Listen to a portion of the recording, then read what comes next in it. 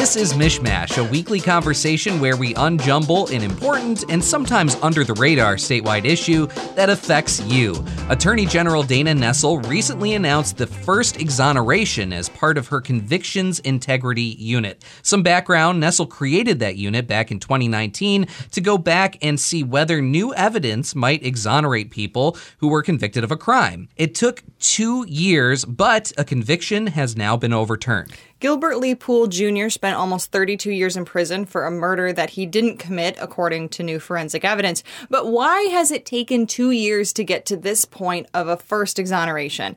Nessel was recently a guest on WDET's Detroit Today with Stephen Henderson, which our own Jake Neer is a producer of.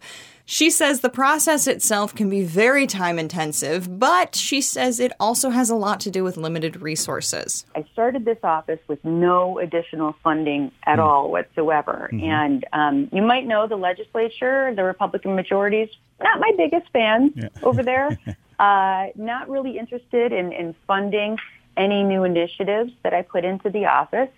So it's always a process of me trying to figure out, when I create a new division, how am I going to come up with the money to fund it, knowing I'm not going to get it from the legislature? No question, partisan politics playing into that dynamic there. But Nessel says she did get grant funding to hire a 4-person staff to work full-time on these cases. But that is 4 people to work on what the office says is 1,300 requests to review old convictions already. But this brings up a bigger question about efforts to reform our law enforcement and legal systems in Michigan. Criminal justice reform has been one of those few big bipartisan priorities in Lansing in the last decade or so, which I know is surprising. We didn't think there were any left, but this is basically the one. For example, the legislature passed a law back in 2016 that was signed by then Governor Rick Snyder to compensate wrongfully convicted people for their time in prison. But since then, the legislature has continually failed to fund the program adequately, and that's still an issue as we speak. And something the governor proposed for the Attorney General's budget this year was almost $600,000 for the Clean Slate for Michigan program. That's to support a new law that allows people to have their criminal records expunged. Also, big bipartisan support. The governor had that in her proposed budget, but the state Senate completely stripped it out of the budget this past month. And then there's the extremely bipartisan Indigent Defense Commission. Right now, its operating budget will be cut in half under the current budget in the legislature, which is honestly, it's baffling. This is a commission championed by the most conservative of conservative Republicans, with overwhelming support from Democrats as well. And now the legislature could chop its operating budget in half. I got nothing. No words.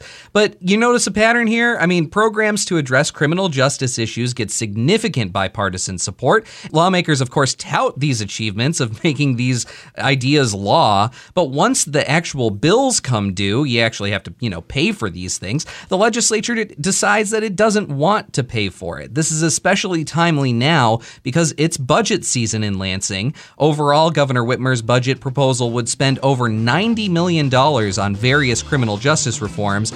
We'll just have to wait and see how much of that remains intact.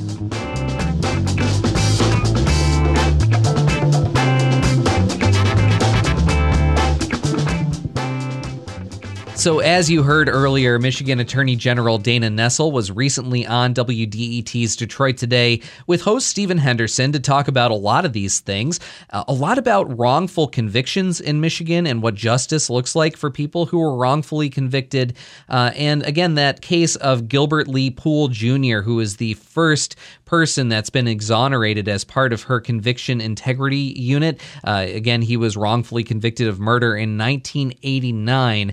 And that's where this conversation starts. We wanted to bring you just a piece of this really extensive conversation between Stephen Henderson and Michigan Attorney General Dana Nessel. And you can hear the full conversation at WDET.org, or you can go to the Detroit Today podcast, wherever you get your podcasts, probably the same place you're getting Mishmash. Just search Detroit Today and you will find it in the archives there. But again, really fascinating conversation. So here is just a piece of it between Michigan Attorney General Dana Nessel and Detroit Today host Stephen Henderson. So let's start with Mr. Poole. Tell me about his case and what led to it being reexamined. Well, he was convicted in 1989 of a 1988 murder in Oakland County. It took place in Pontiac. And, the information that was presented at trial and that they had at the time, it was based on bite mark evidence, essentially, in large part, which has been widely debunked since that time. And there was DNA left at the scene of a pretty grisly stabbing murder. And at the time, they did not have the DNA testing forensic laboratory ability that they have now. And so when this case was reevaluated years later, he was excluded. He was specifically excluded from the DNA that had been left at the scene, which clearly showed that in addition to the victim's blood, there was lots of DNA from another individual, but that individual was not Gilbert Poole. So the evidence that was presented at trial, was largely inaccurate evidence, and we know from DNA that he could not possibly have been the person who committed the murder. And so last week he was exonerated. We had a motion before Oakland County Circuit Judge Ray Lee Chabot, and we presented our motion to set aside the conviction. The motion was joined by Karen McDonald, the Oakland County prosecutor, and he was freed. One of the things that's really scary about this case is this is not just a case of an eyewitness saying something that was unreliable or circumstantial evidence that winds up convicting somebody. I mean, there was actual forensic evidence here that turned out not to be reliable, and I think it really points to the desperate need to have things like this conviction integrity unit to go back and really look at some of these cases. I mean, this is not the way that I think most people imagine that wrongful convictions happen. Yeah, so, I'm not 100 years old, but I've been practicing criminal law for quite some time. And I will tell you that a couple types of evidence on cases that we're looking at right now were routinely used in the time that I was a prosecutor. So bite mark evidence, I didn't question it. We used it all the time in a litany of different types of cases. And since that time, we know that evidence that it seemed right. When you were presenting it, you'd take the evidence that was found on the victim, you would take the dental records of the defendant, you'd overlap them, and you had an expert who said, yep, there's, 1 in a million chance this could be anybody but this guy. And you'd be like, well, that seems right to me. I'm a lawyer. I'm not a scientist. We used it all the time, and we now know that type of evidence utilized in this case was not accurate. Same thing with arson evidence. I can't tell you how many cases I had that we presented a certain type of evidence to say, we know that this fire was intentionally set, and somebody would be convicted of murder. And we'd find out later that type of arson evidence was not reliable, and it well could have been an electrical failure in the household. And somebody is sitting in prison for killing their entire family when really it was just a horrible accident. So we're not talking about the types of forensic evidence that was presented 100 years ago or 200 years ago. I mean, this is stuff that has happened over the course of actually a short period of time. And that's why, as you suggested, it is so incredibly important that we have these types of units. Kim Worthy was the first in our state to enact one of these in her office. And in the short period of time that she's had it, I want to say it's only been around for about 3 years in her office, but I think she's exonerated over a couple dozen people. And I felt as though it was so critical that we have one of these statewide, because as you know, I have statewide jurisdiction with the Department of Attorney General, and that means we can go into any county, anywhere in the state, and when we find that a wrongfully convicted person is serving decades or their life behind bars, we have the ability to do something about it. Yeah. Give us a sense of how the process of identifying those cases works. As you say, you could go anywhere in the state to review these cases. What's the way that you choose cases like Mr. Poole's? Well, we allow anybody to apply, and in fact, I think mostly this has been disseminated throughout the Michigan Department of Corrections. But we have protocols, we have an application process. To date, we have over 1,000 formal applications that have been sent to us, and we have over 100 cases that we're working on collaboratively with Cooley Law School, who has their own Innocence Project.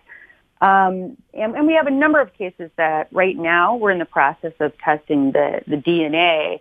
But when we have a case that comes to us, what we look for is new evidence that would exonerate the person, or a situation like we talked about where there is evidence that has been completely debunked.